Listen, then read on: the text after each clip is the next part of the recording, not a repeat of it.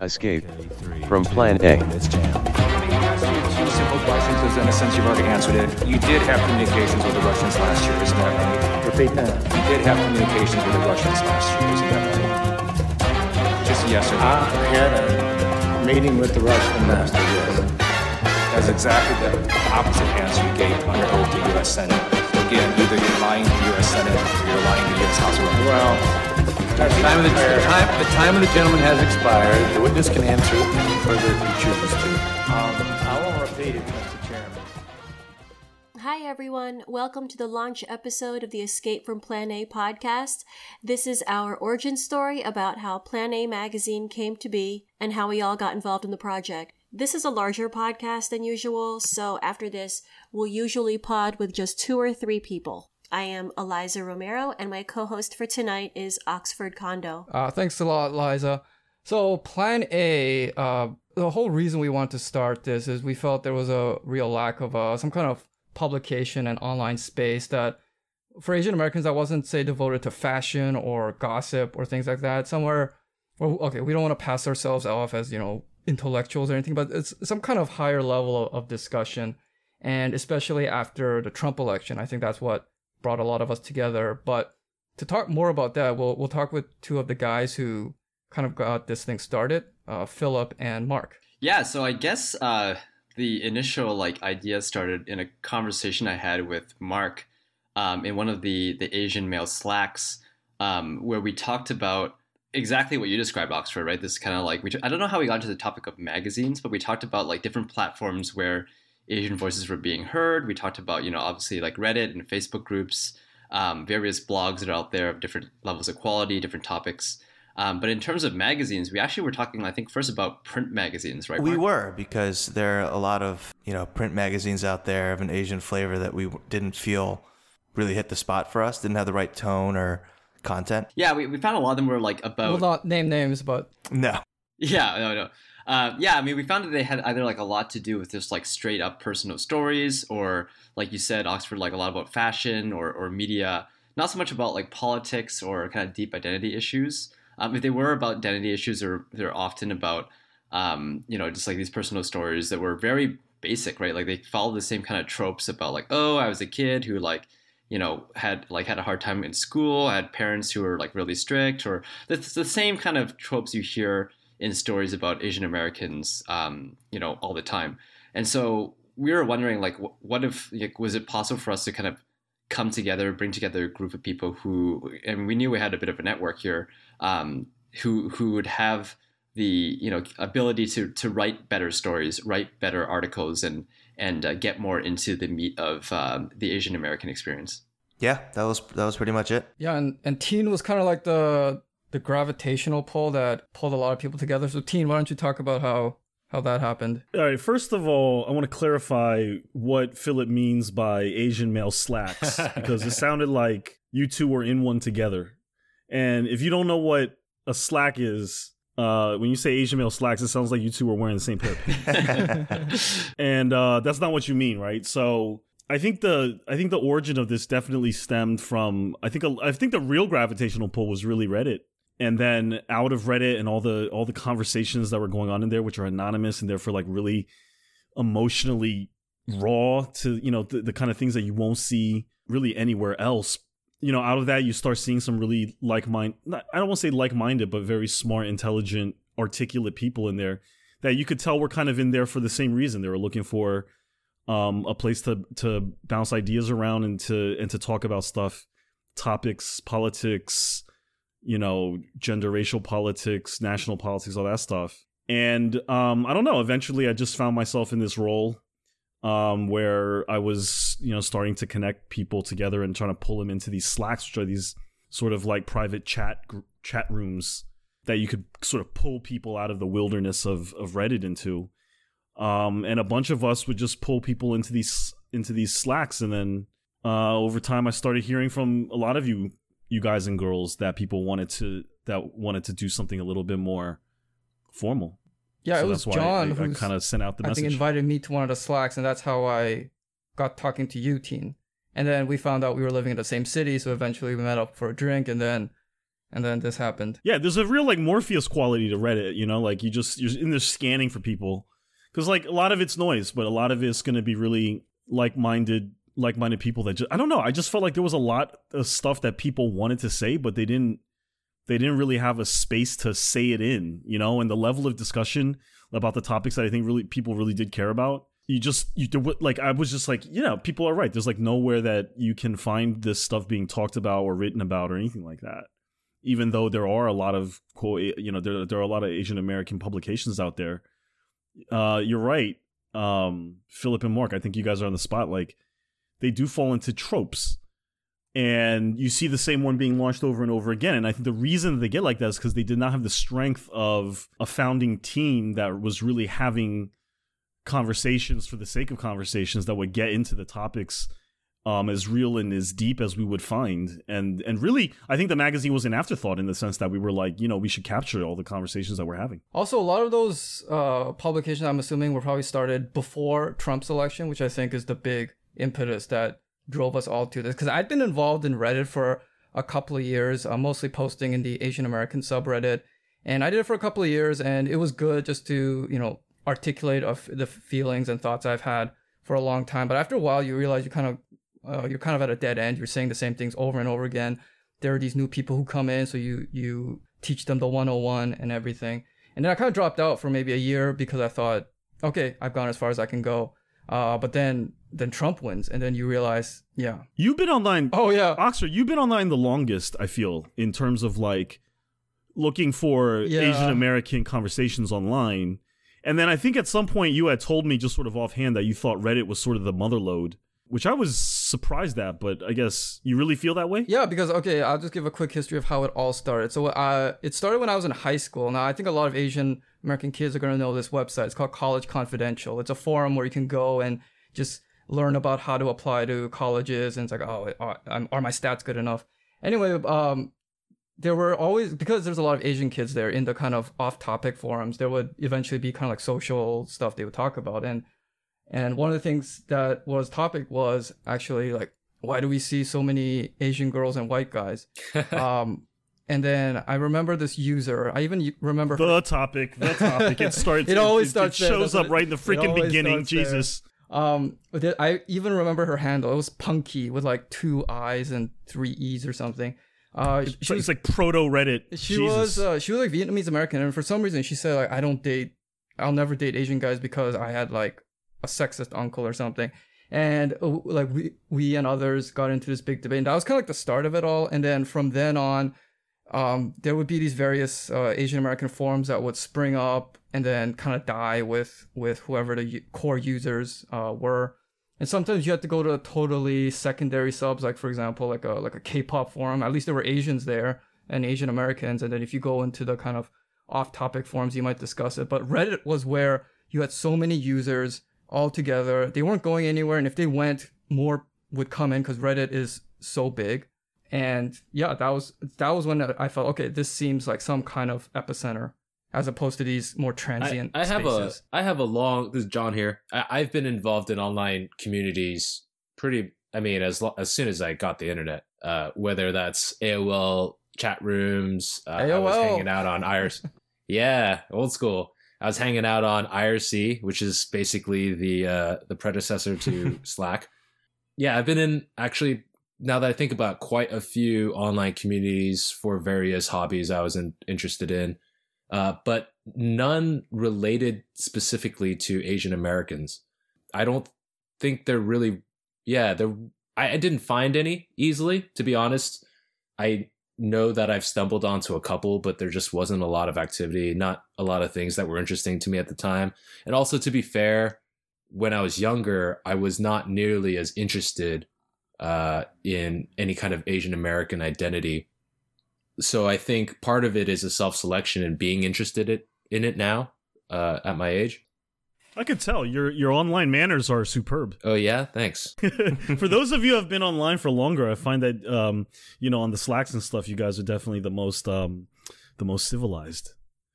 And for those who have not been on a long time, it's a low bar, man. It's a really low bar. We start acting like, yeah. Now, Eliza, I don't think any of us had such a explosive start to our kind of like online presence like you did. Maybe you can explain kind of how what happened. Was it this year? What? It was in April. It was in April, yeah. So I wrote a blog post called Dear Asian Women, I'm calling you out for this one, which, like Oxford said, exploded. And the next morning I woke up and I had about 1,000 notifications on Facebook.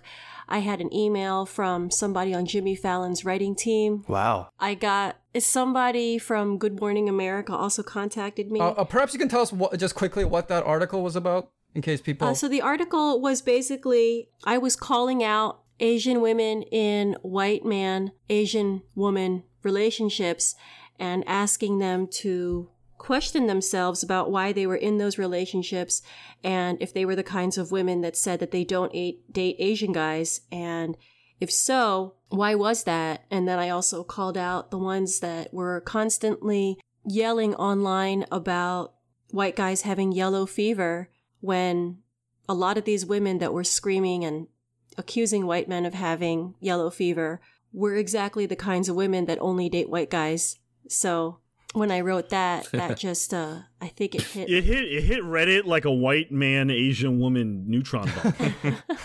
Right now it's at 150,000 Nice. clicks. And remember, that was around the time that the Lily Mae Mack thing happened, right? It was like before slightly it, actually. Slightly after. Yep. It was about a week before it. Oh, wow. It was like a double punch from Mike Tyson back in the day or something. Like a total knockout. And in fact, that's how you and Teen met, right? It was. So, like I said, I was getting emails from like a person from Jimmy Fallon's writing team and a producer for Good Morning America. But it was actually Teen's email where he invited me to do a podcast with him that's the invitation that I accepted, and that's the email that I wrote back to. If you've ever written Teen's writing, he can get pretty formal, and that's pretty much how his email was. It was wordy, and it was very formal, but in the middle of it, he starts talking about Neil Brennan's stand-up show, and he calls him an aspiring black guy, which for some reason I thought that was hilarious because it didn't match the tone of the rest of his email. And then he also said that he went to University of Maryland, and when he told me where he grew up, we grew up not far from each other. So after we recorded that podcast together, we kept up an email friendship, and then he reached out to me about being an editor for Plan A, and that's how I got involved. This is Philip here. You know what's actually kind of crazy is that's actually how I got deeper into the whole Reddit space and then eventually into the Slack. Was that I had been lurking on Our Asian Mask for some time, and I got kind of sick of it because of all the infighting and like all the like really toxic guys who were very vocal. Mm-hmm. And I left. I left. I didn't read anymore. I didn't post anymore. I think like early, like at the beginning of this year, and I kept listening to the pod though because the pod was really good. The TFML That's pod. what I'm talking about. And it was your episode, Eliza, that made me actually come back to Reddit and reach out immediately to Teen because I knew there was this Slack thing going on and say, how do I get in? That was a good pod, right? Yeah, that was a really good pod. And Philip, I think you have like an interesting story, right, about kind of like what made you go into the Asian Reddit space in the first place, like kind of like an awakening. Yeah, it's kind of interesting because we talk about how like everybody has an awakening moment for when they start to like feel these issues. Mine was kind of a strange thing that happened at a work event just several years back. I used to work at Google, and we went on this work retreat to the Dominican Republic. And it was cool because you could like bring your partner, your girlfriend, whatever with you. So I brought my girlfriend with me, and we had this dinner together, a bunch of us, me and a couple of friends of mine, both guys, engineers at Google, and they had brought their respective girlfriends with them as well. And one of the guys, my friend, he brought his girlfriend, who I've never met before, and she was very talkative. So over dinner, after a bit of wine, she was telling us about like her friend back home in I think the Toronto area, who was this Asian woman who had a very interesting request for her. She asked her to basically like, oh, you're dating this guy from Google. Can you set up a dinner party where I can meet all these like his coworkers, like his specifically white coworkers, like don't bring Asian guys, because I want to date specifically a white guy who works at Google. and so this, like, when I heard this, I was just like floored. I didn't even like know how to react to that. I was just kind of like shocked and didn't say anything. But it became a big fight because my girlfriend actually responded by saying, that's really stupid. Like, what a weird specific, thing. And then they got in this huge fight that made the rest of the trip super awkward between the three couples. And I didn't really think about it for a while, but it kind of sat with me. And eventually I kind of thought back to it and thought like, man, like why, like this is something I've heard before. Like I've definitely have heard about, Asian women who don't date Asian guys. And I wasn't really sure why. And I think, this is years back, but sometime later on when I was kind of going through, personal identity issues, things like this came up, like things that like this have made me feel kind of devalued or less, less attractive, less human than other people, that made me kind of reach out and try to find kind of a forum to speak about these things or talk or hear others talk about this thing. And so for me, that was my kind of initial foray into Reddit before rejoining after the Eliza podcast. Was I knew Reddit was a space for like niche conversations, so I knew like for sure there's got to be some kind of like Asian conversation space on here, and immediately I after a few Google searches I could find our Asian American, our Asian Mask, and so on. What was it about the podcast, man? About the specific one with Eliza. Yeah, I mean, what about the podcast brought you back? Because you said you kind of left the slacks, the subs.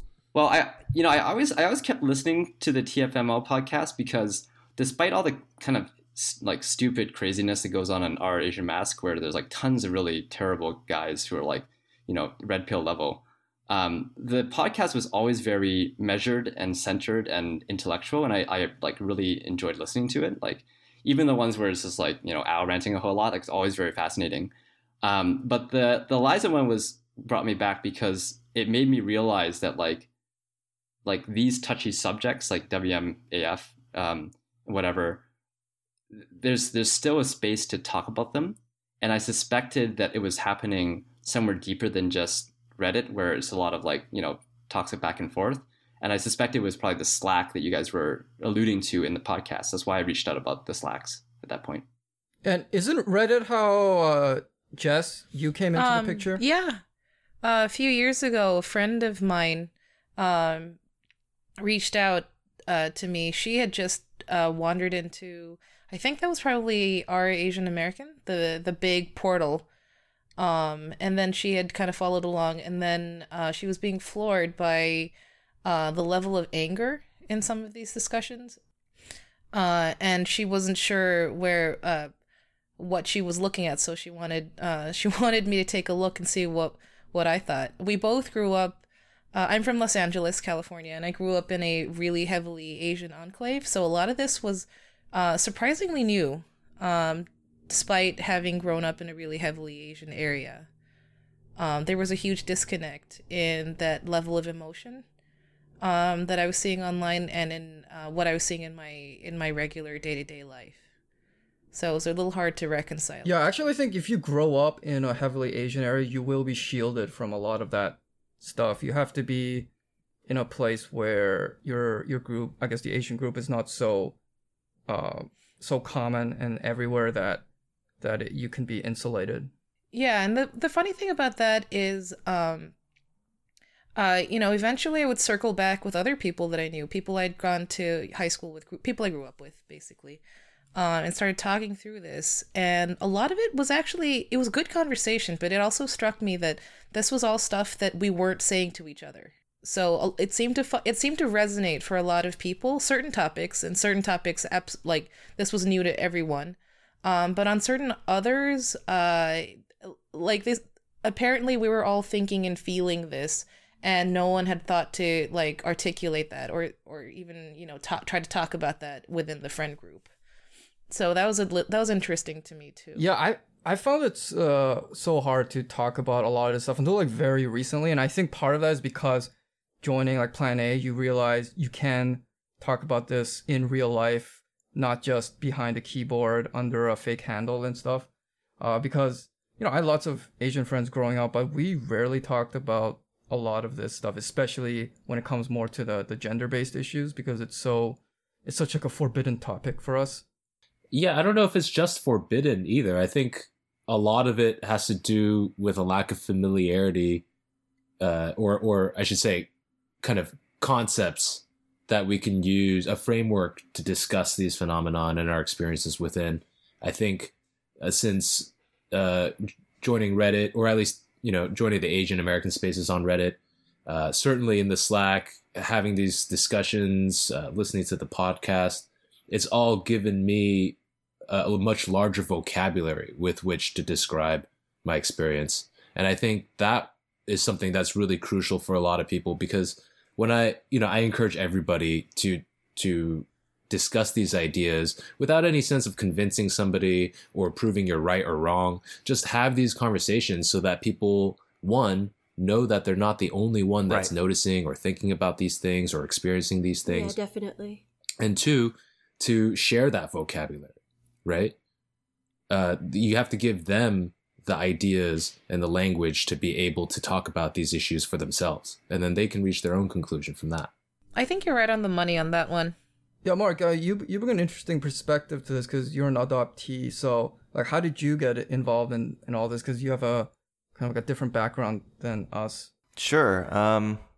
Thanks, Oxford. I just want to also reiterate that I agree, John, that sort of having a template or an example to talk about a lot of these issues is really important. And I think hopefully for Plan A, not that we're like role models or anything, but that's one of the goals I think that I have, at least being on the pod and talking about it.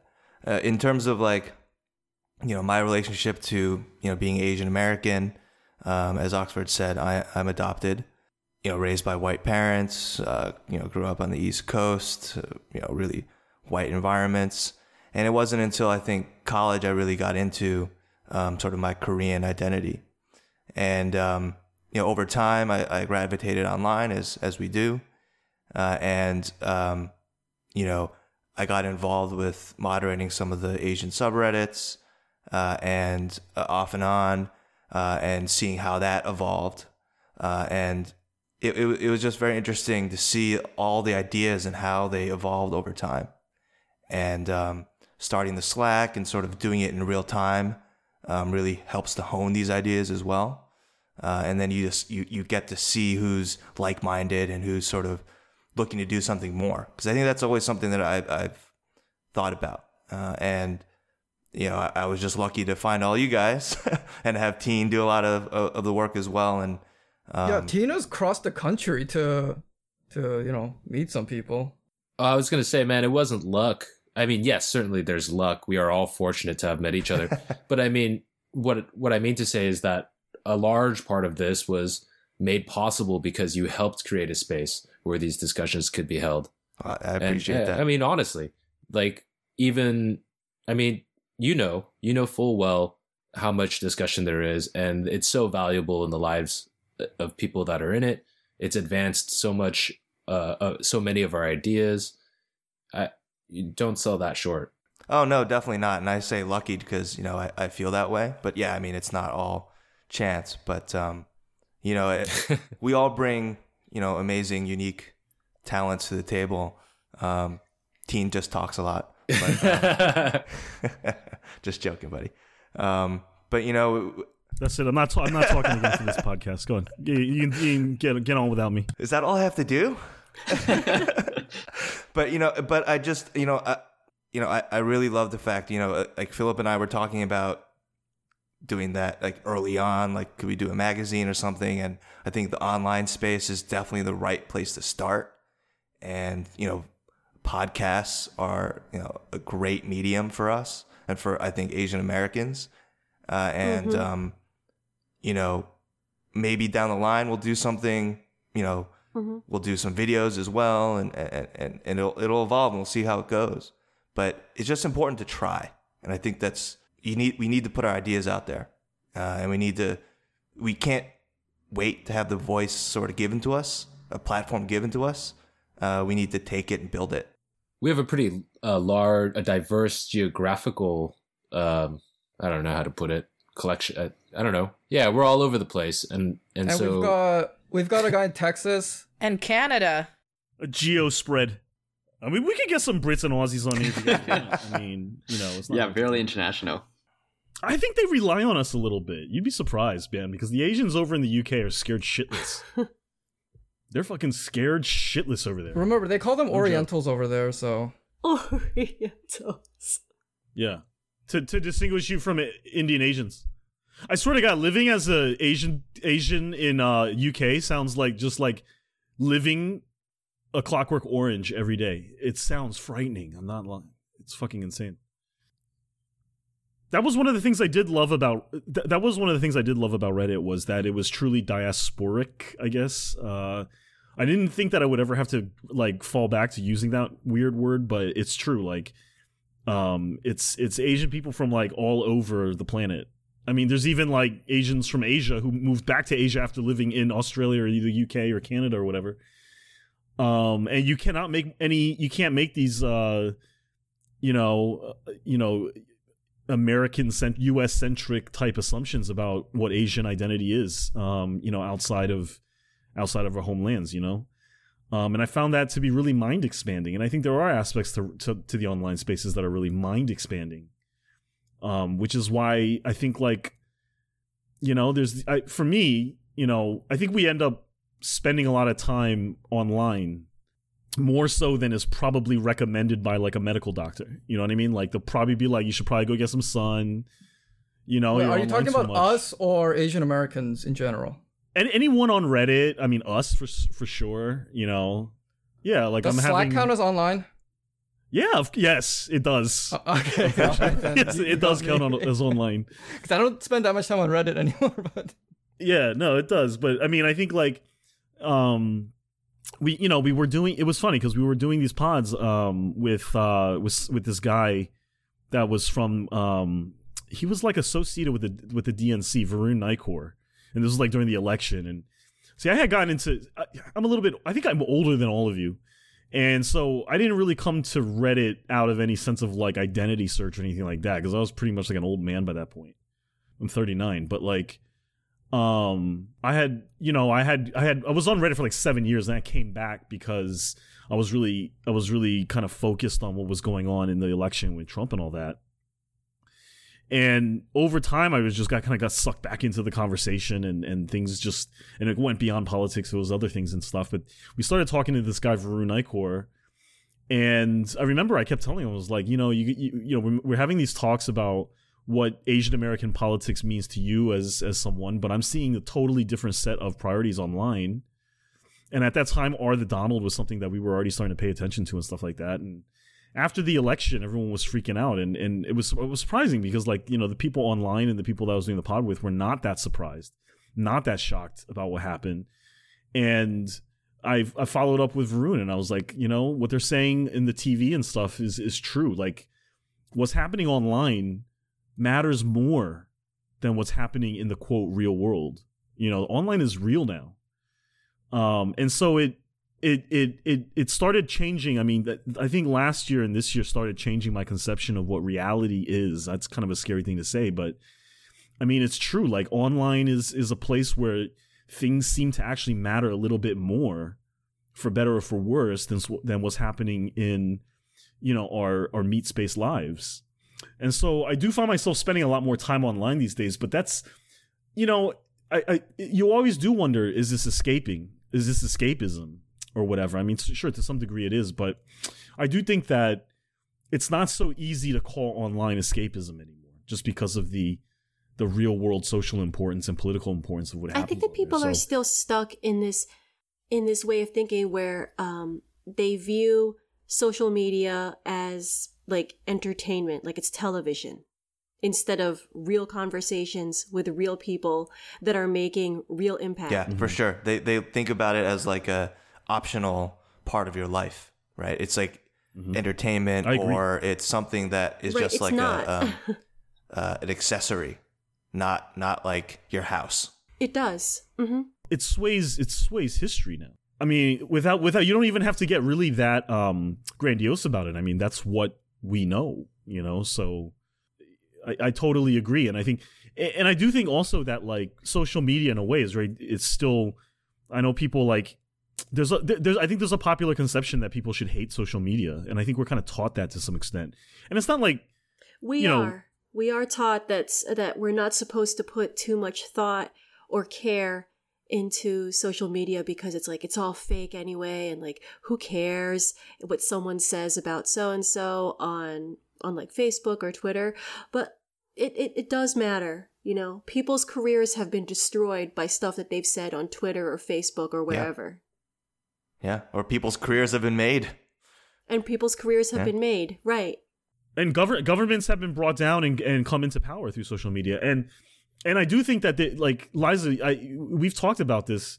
It's interesting because we come at it from two sides. Like, you have one experience with the online world. I had a very different one, and then we kind of met through this podcast. But, I mean, I come to this exact same conclusion, which is I do think that there is a concerted effort to kind of tell us, like, you know, these social media spaces are not valuable spaces. They're corrupt spaces. They're no good.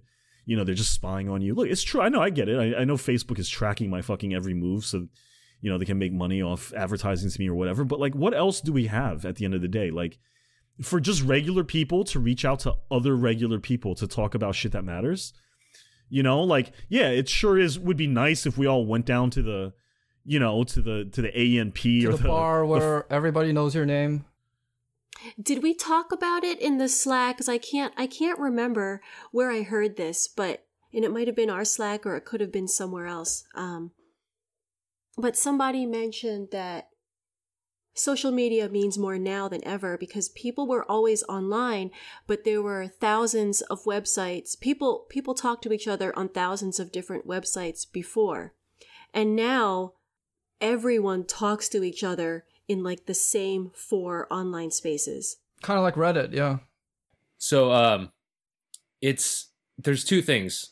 One is, as you were saying, Liza, that we're able to connect a bunch of people together, a far greater number of people than ever possible before, more than you could fit in any stadium, bar, airport, what have you. But it's also the speed. So I see two things, like social media, there's a consumer aspect where you're simply just looking at pictures and videos and things like that. But there's also a communication component to it. And that's what's so valuable. Yeah. The ability to basically hear about something the moment somebody posts it is incredible. And if you are not engaging in these online sources, then you're always going to be behind the curve. Yeah, and speaking of being behind the curve, I think we would all agree that the Asian American community is behind the curve in terms of just developing kind of got a sense of who we are or even a sense of commonality. I mean, we all know, growing up, maybe ourselves or other people we know, we kind of like avoid other Asians. We don't want to be seen as Asian. And this is finally... I have a theory about that. Oh, yeah? Yeah. Please share. Yeah. I think that a lot of us are 2G, right? We're second generation. And a lot of us were born either somewhere in the 80s. I mean, most of us in this particular conversation are born somewhere in the 80s. And we were... Late 70s. What? Late 70s for me. So Gen X scum. We were so close. We were so close to that immigration wave of Asians of educated Asians coming into the country. So there were actually like more FOBs, than there were Asian Americans. So I think that a lot of us tried to run away from that. I mean, there still identity. are like 2/3 of Asian Americans are still foreign born. There's still a lot of FOBs, but there's also enough Asian Americans that the younger generations, I don't really think that they have that struggle as much as we did. Yeah. I don't think that they run away from their Asianness the same way that we did when we were younger. It's like if you were Asian when we were growing up, you were automatically labeled a fob if you did anything Asian-y. And we took that as an insult back then, whereas now we might not. So your only choice was to just assimilate, which is either you fit into a white dominant culture or you go towards like black culture and hip hop. Yeah, I think there's also a very strong social pressure. At least in my experience, you could just be hanging out with your one other Asian friend and somebody will crack a joke or say something about like, oh, the two Asians found each other. And it's just all the time. Are you guys All related? the time. And that's just another part of it. That's never discouraged me. I'll be honest though. I think like I hear a lot of that. I hear a lot of people say that their Asian identity growing up in America was formed by these experiences of exclusion and marginalization. No, I'm not suggesting that it's like a strong enough factor that by itself, but I think it's an indication of the type of social pressures we do experience and how all those cumulatively can push somebody in that direction. It could be, but I think I'm sure it is, but I think that the assumption, here's what I'm saying, is that I did not grow up like that. I never felt marginalized. I mean, I didn't grow up in like a Asian supreme enclave or anything, but I grew up in a very diverse area outside DC where everybody was something different, and I never felt really that being Asian was a liability or something that marginal, like it wasn't something that burdened me, and I hear most people did not grow up the way I did, that a lot of people that go online looking for stuff were in some way burdened with that. And I think the unfortunate thing for people that do grow up burdened with that is this feeling like that's all it is, and that if it wasn't for that, they wouldn't be aware of it. And so there's this, I think this may be this concept that people grow up in like, a super Asian enclave. Jess, I know you did, like that there's maybe a lack of consciousness about the, but I mean, I didn't grow up in that, but I would say that for me, issues of the idea of your Asian American consciousness, to me, was never defined by marginalization. Not to say that it can't be, but that it doesn't have to be. It doesn't take someone. It is not something that I'm saying has to be defined by just experiences of negativity and burden, though sure, a lot of I it can is. accept that. I'm not saying that it was. I'm just saying that I think that I think every single one of us born in a certain era definitely has thought about this a lot more than, say, probably someone who was born in like the late 90s, I mean, I guess for me, what it was kind of like, I always just kind of felt like America just felt a little bit behind. Jess, you remember what you said about growing up in the 626 and like you actually felt sorry for white people growing up? I mean, the only divorced people I knew were white. I remember we did volunteer work. Yeah, and we did volunteer work and like at a trailer home, and they were all white or Hispanic. And I'm not saying this is good or bad, it's just in retrospect, looking back on that, if they're all one particular race, you tend to kind of have your impression of that race shaped by that. And, media rep cuts both ways. Yeah. I grew up with really gritty images of horrible white people, right? Uh-huh. So overall, it's like, wow, they're messed up. So, and growing up, I mean, most of the white people I came across, there was an element of respect accorded to being Asian that I really haven't seen elsewhere either. It just took this particular really high density of Asianness to kind of pull the cultural needle in that direction. That's the great thing about the group of people we have, is that not only I think are we geographically diverse, but we have different sort of experiences growing up in either an enclave or like Jess did, teen, not really in an enclave, but not in a totally whitewashed area, and we have everyone in between, right? And we have myself, who is an adoptee, looks Asian and grew up with white people, right? I mean, I can still remember the first time someone threw the "go back to China" thing at me, and I remember being so confused. Right? Yeah, because you're like, I'm not. one thing, I'm levels. Korean, so whatever. But on the other level, like, okay, why would I go back to? Well, what's wrong with China? Like, why wouldn't I go back? If I go back, what are you talking about? Come back here. Tell me what you meant by this. Like, I remember that's that feeling of confusion. Like, I did not get it. I'm guessing most people spend some time in Asia, right? You mean among us here? That was very formative. that was very formative for me in that, like, I would go back to Taiwan quite frequently, like when I was young, and like I would spend most of the summer there.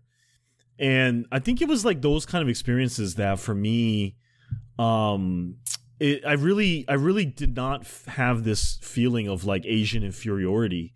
I had the opposite problem, and I suspect actually that a lot of people do, but they have not had the. I feel like a lot of people actually do feel this way, but like you said, you know, like John, you were saying like, you know, we need the vocabulary and the language to express these things. That, you know, it definitely for me was a feeling like, you know, you lose a lot by coming here. You're not gaining. I didn't feel like when I went back that I was the privileged, sophisticated American cousin or whatever. I was the American bumpkin when I went back to Taiwan, and they were the ones that, you know, at Taiwan at that time was to me like, you know, not just, it wasn't like, I don't mean it was like advanced, but I'm just like socially and just the way, you know, the way people interacted with each other and the depth of the traditions and the culture was so much deeper than my daily experience in America. So I always felt sorry for myself, to be honest. So really it was the American side of me that I felt was the burden, not the Asian side. And I suspect that actually if people were to articulate that more, if I was to push that, for example, push that idea more, I actually think people would be able to relate to that more than they think they could. You know, that's my suspicion anyway, even though it's not often said, which is part of the reason why I think it is important for us to push stuff out online just to see what sticks. Because I think we're so penned in. We don't trust our own experiences because we're penned in by, I think, very tired narratives that I never related to. I honestly never related to almost any Asian American, you know, Asian American pearl of wisdom, you know, about identity and trying to bridge two cultures and all this stuff. I never felt it like that.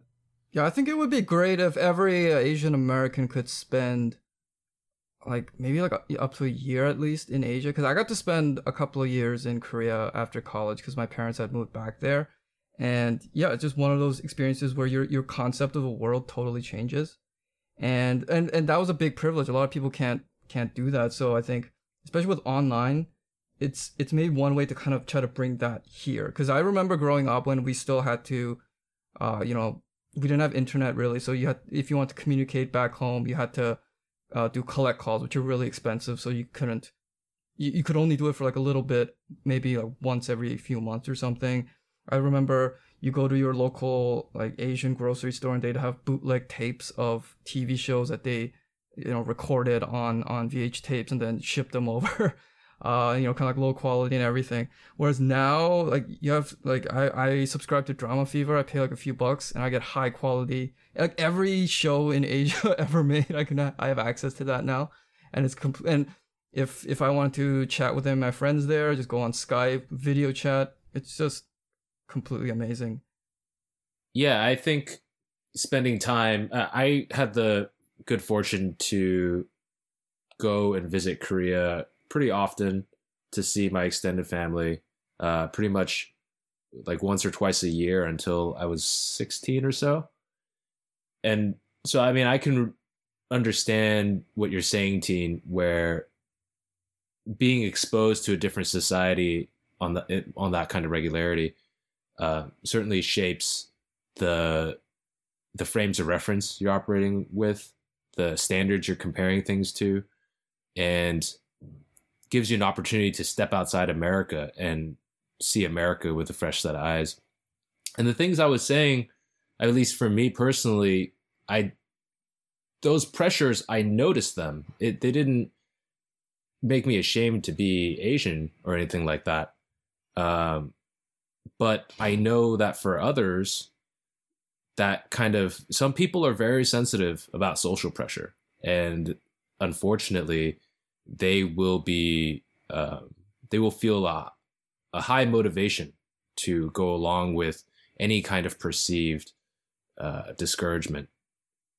I think, okay, so going forward, like plan A, like what do we want to accomplish with plan A? And I think what we first want to, I think everyone agrees here, what we really need is, whether it's like politics or culture, we need a unique Asian American viewpoint. Because for too long, all we've ever done is just latch onto existing narratives or viewpoints, always showing up as, you know, supporting characters saying, yeah, me too, we feel the same way. And it's boring, it nobody takes it seriously, and it doesn't really foster any reason to identify as Asian American, because all we are is some like simulation or imitation of somebody else, right? Yeah. It's very deprecated. It's very derivative and therefore not as good. Well, there's that, and also you said that no one takes it seriously. I think that they take it. A lot of the Asian American writers, when they write about this stuff, they take it too seriously. It's not fun to read. It sounds like an academic paper. That's true too. You know? I agree.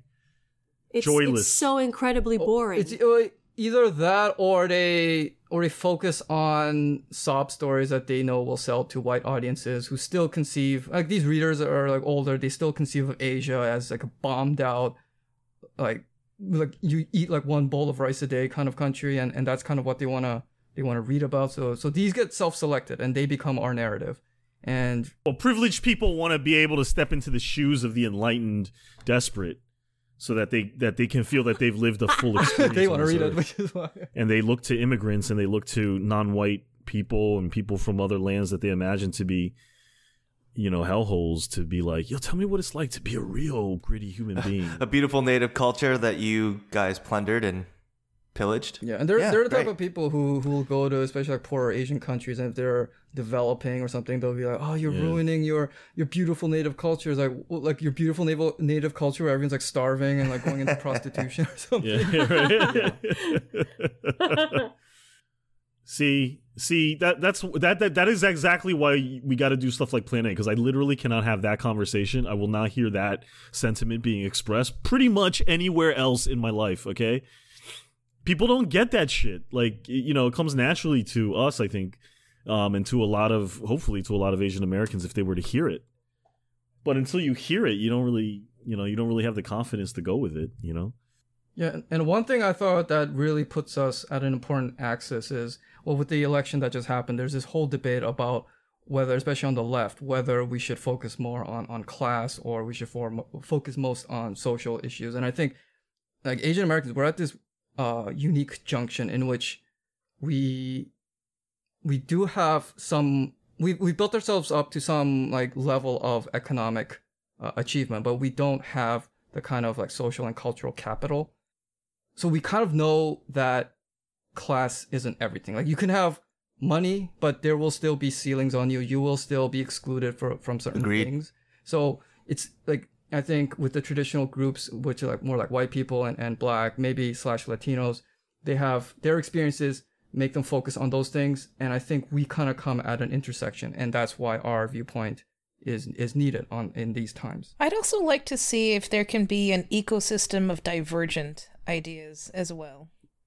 I mean, the Asian American viewpoint, right? That can't be just one thing.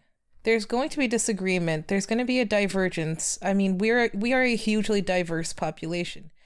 There is no way to get a single viewpoint across. I think the real contribution would be to see if differences can be reconciled to form a cohesive narrative that isn't just one narrative that dominates the rest, which these shout fests on Reddit tend to devolve into, trying to distill one opinion. Yeah. Do you like, what kind of boundaries are you talking about? Do you mean like politically, like maybe like right wing versus left wing Asians, or is it by ethnicity or by gender, or like, I guess, everything? Maybe all of the above. Maybe it's not possible. Maybe the experiment shows that, you know, we can't, right? But I think it's worth trying. I mean, that's the big pitfall with these giant all-in-one Asian American hubs online, right? That eventually they become so neutered that they say nothing. And that's that's the effort to drill down to the lowest common denominator. And really, the lowest common denominator is going to be that we all like boba. Yeah, you're talking about like a pseudo unity. Yeah.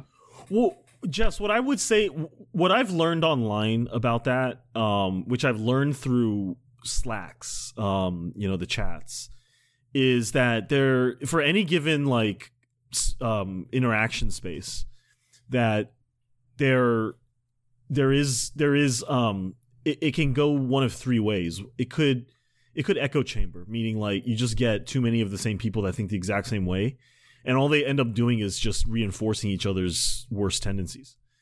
And then the second option is you have too much diversity.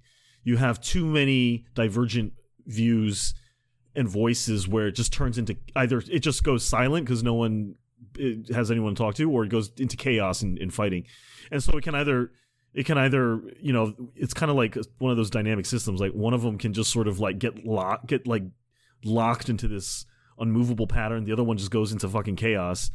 But if you can get like a critical diversity somewhere in the middle where it's like not too diverse, but diverse enough, and you kind of have, I guess it's a bit of an art to figure out how that's going to work, then you get productive conversations, which I think is the magic reaction, is once you get people talking rationally and in good faith and constructively, then it's almost like stuff just figures itself out. And the stuff that we say we want to build and reinforce, and we want to bring a sense of Asian American identity or Asian American community or stuff, like I don't think that anybody can go out, imagine what that should be, and then sell it. Like, hey, here it is. I got it. What do you guys think? This is my version of Asian American identity.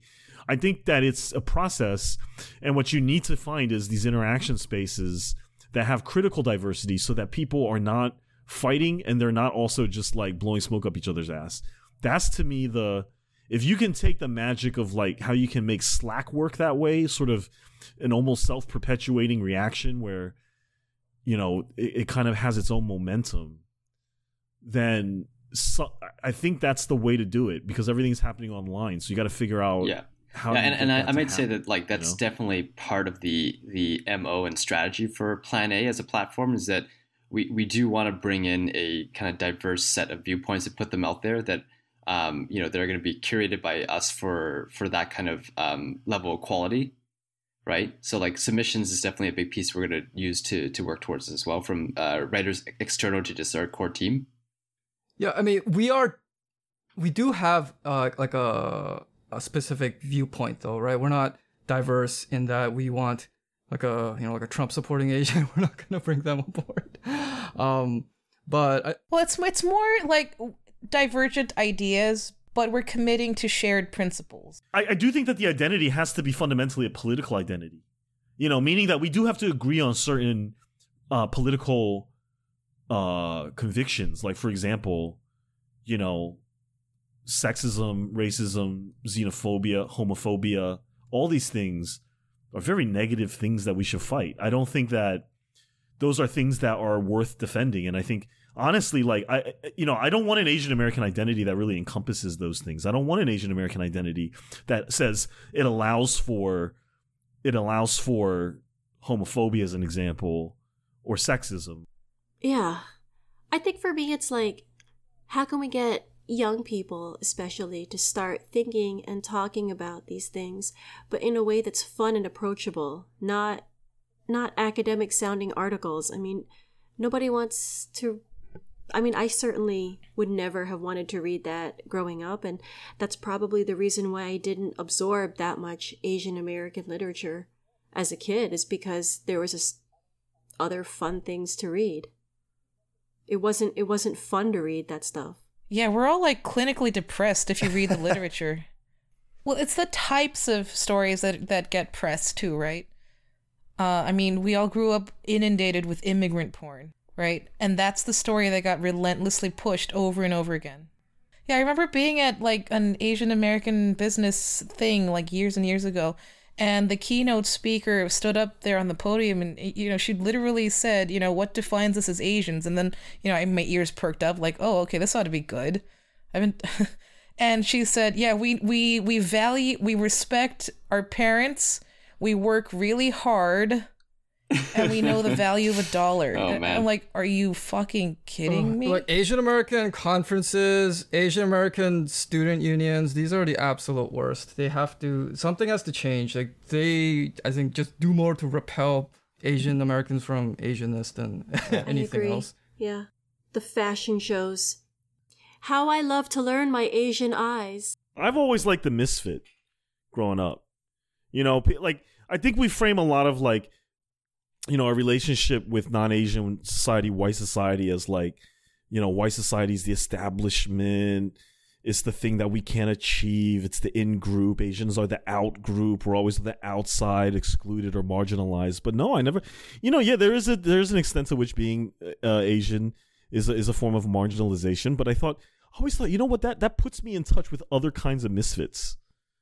You know, and I always enjoyed the misfits, the white misfits, the emo misfits, and all that shit. Like, you know, they got shit for being whatever the fuck they were, and you know, like I mean, I did grow up in a pretty friendly environment, but yeah, being Asian was a little bit different. You would get shit for whatever, and to me, that was just your ticket into the reject crowd, and the reject crowd to me was always more fun anyway. You know, that's nah, man. Yeah, well, the problem with being when Asian misfit is you're never with the fun misfits. It's like the miserable misfits. Not for me, man. Not for me. I mean, I was more on like a arts track and stuff when I was younger and in high school and shit. And you know, they were always the ones that snuck out at night and were up to do shit. Long hair. You know, up for doing crazy shit, and you know. Tina, are you trying to say you were cooler than all of us in high school? I was more emo. That he always had to flip out of his Pictures or eyes. get Is the that fuck what? out. Oh my god, is there a picture of you in eyeliner? I can imagine it. Pictures or get the fuck out. Eyeliner. Eyeliner. Did you have the No, I safety never did pins? that shit. I did. I had a Celtic cross and I Oh painted. god, you had a murals all Celtic day. cross. Yeah. No banks. He still wears black frame glasses. Well, if you were born in '79, you were about in high school in like the mid '90s, right? I graduated high school in '96. Yeah. All right. What was like that's like the grunge? It was like slightly after the grunge era, right? Or It was after the grunge era. Yeah, like Nirvana for me I was still a little young to really catch that, to be in that core group of like the Nirvana followers and shit. But like you know? Green Day was just coming up, right? I think Green Day was coming up. I mean, hip hop was bigger when I was young, and then there was this whole like 9 Inch Nails was big, and there's a lot of industrial shit going on. Yeah, because emo was more, I think, my high school, like early 2000s. Taking Back Sunday, those bands. Okay, so do you guys want to wrap it up? And Damn, that was a wide-ranging pod. thanks for listening to the Escape from Plan A podcast. Be sure to visit planamag.com to join the conversation, access show notes, listen to Fuck Yeah Fridays, and check out our latest articles and rants. Also, don't forget to smash that subscribe button on iTunes, rate us, and leave us a review.